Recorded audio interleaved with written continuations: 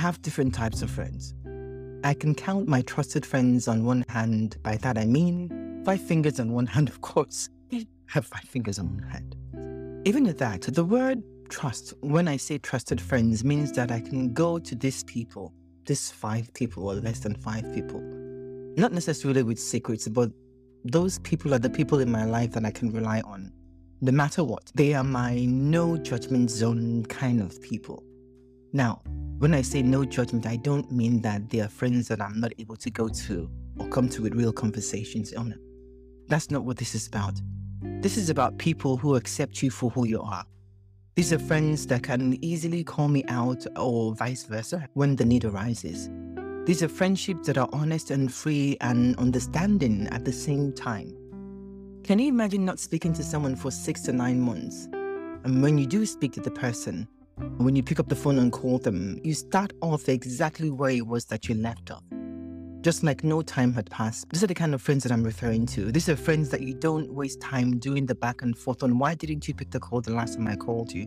Or why didn't you attend this function? Or why this or why that? You don't do that with those people because you know that they are your reliable friends. You know that if they don't show up, they have a really, really good reason for not doing that. You know that when you call them and they don't pick up the call, there has to be a good reason why they don't pick up that call. And in the same understanding that you have of those people, they have the same of you. These are the kind of friends that also have a life, just like you have a life. And then when you call and you tell them that you're not able to speak to them right away, they get it. They understand that you must have something else going on. And even if you don't have something else going on, they understand that you are just not up to it for reasons best known to you, not necessarily to them. They're not offended and they don't feel abandoned just because you didn't respond on time or didn't respond at all. Because you know that if they are available, they will. These friends are the friends that are always going to be mentally present in your life and not necessarily physically all the time. These are friends that are always present. You can count on them when the need arises. They have stuff going on in their own, so you give them that space that they need as friends to deal with the things that they have going on. When this type of friends are available to you, my opinion is that they will drop what they need to drop if they can drop it to come to you when the need arises. And to me, that's friendship. That's a mature adult friendship that does not cling, that is not needy, but yet is dependent on love and support. Now, most of my friends are spread around the country, or around different continents, to be honest with you. But for those who are in the US with me where I live, they're also mainly in different states. So I guess they're really not available when I need them. But just knowing friendships and sisterhoods, whatever you call it, or brotherhoods, whatever you call it, should not be based on the last time that you parted ways, or the last time you went to a vacation together, or the last time that you were comparing cards and comparing relationships or achievements or comparing children and fashion and all that. All that is great, don't get me wrong. Friends should be able to pull together, do things that they want to do and have fun together. But a great friend is one that you know you can rely on through thick and thin. Having said that, having a large group of friends is also a great thing. But I know from experience that it's a great thing to have a large group of friends. You must be able to identify the true friends in that group. If you constantly have friends who disappoint you, friends who gossip about you, or friends who never are supportive of you, or the ideas that you have, or seem never to have your back, you're still dealing with acquaintances and not friends. It means that in that large group of friends that you haven't been able to break them down and isolate them and understand what each friend actually means to you, where they actually really stand in your life, and you have just grouped all those people together as friends when they are not all supposed to be friends. They're all people in your life who have different purposes and who are going to come to you and be useful to you at different stages in your life, at different points in your life. The same way that you are also going to be the same to most of the people who perceive you to be friends to them. And they're all good for different reasons and different seasons. So we all have to keep all that in mind. Keep all your group friends. If you can identify the genuine friends in your life, the real people in your life, the ones who are dependable in your life, you may never really be alone. You may never really be alone. Now, how do you identify those people? That's a different story altogether. But I believe that with life and experiences, it's not difficult to differentiate between the people who are supportive of you, the people who are in your life, the people who are constant and stable in your life, who support you, who are there for you, as opposed to those who run away, who shy away, who suddenly are not available when things become difficult for you. Look out for those who truly seek your peace of mind, those who hear you, listen to you, and understand you. That's not easy to identify.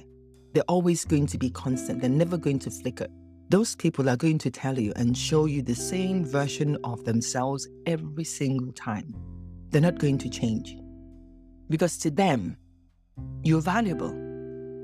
They value your relationship. They value your nonsense. They value your achievements. They value your downfalls. They are available to you because not only are they loving on you and understanding on you, they also use you as a point in their own lives to be who they want to be. They admire you. When people love and care and understand you, they stand with you when you are poor. They stand with you when you're wealthy. They stand with you when you have made a grave mistake. They stand with you when you are climbing up and they want to make sure that they ground you. The real good friends are always going to be there in the background. Some of them will show up in your forefront, but they're always going to be there in your background. Time is a big factor in determining who sticks around long enough when things don't look good as they should for you. A friend who is in it will pull you up when you are down and out and is worth having. The worst thing that you can do for yourself, the worst disservice that you can do for yourself, to yourself, is to mistake an acquaintance for a friend. Is to make the assumption that somebody who's been hanging around you long enough just because of what they can get out of you. And sometimes what they can get out of you may not be physical. It may be emotional. There are friends who call you up only when they have problems. Only when they have problems. Once they have solved those problems, they go and enjoy their peace of mind with their own real friends. But when the problem starts, they call you up in the middle of the night and then load off all over you. And you take it and you understand and you try to help.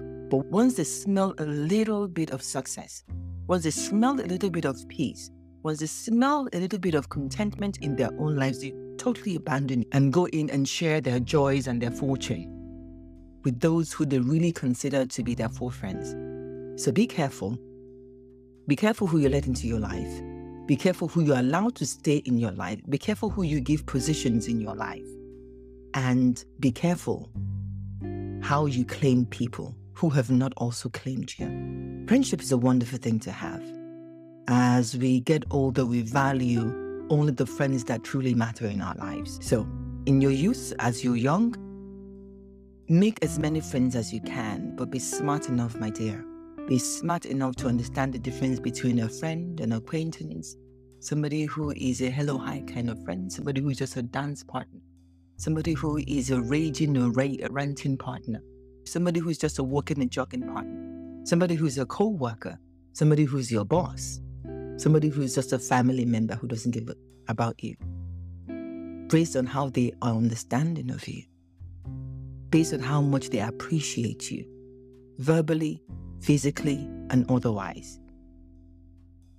There's some friends who are so sneaky, it's really, really difficult to identify who they really are in your life. And the last minute, they will stab you so hard and so deep that you will not see it coming. You wouldn't even know it was them who had stabbed you, because they will stab you and look you in the face and give you a good hug and tell you everything is going to be okay, as digging in deeper. So be careful, my friends. Be careful out there. Things are not always what they seem. Friendships are wonderful to have, only if you have good friends. This is What Okay Thing. Thank you for listening, and let's get you thinking and talking just a little bit more.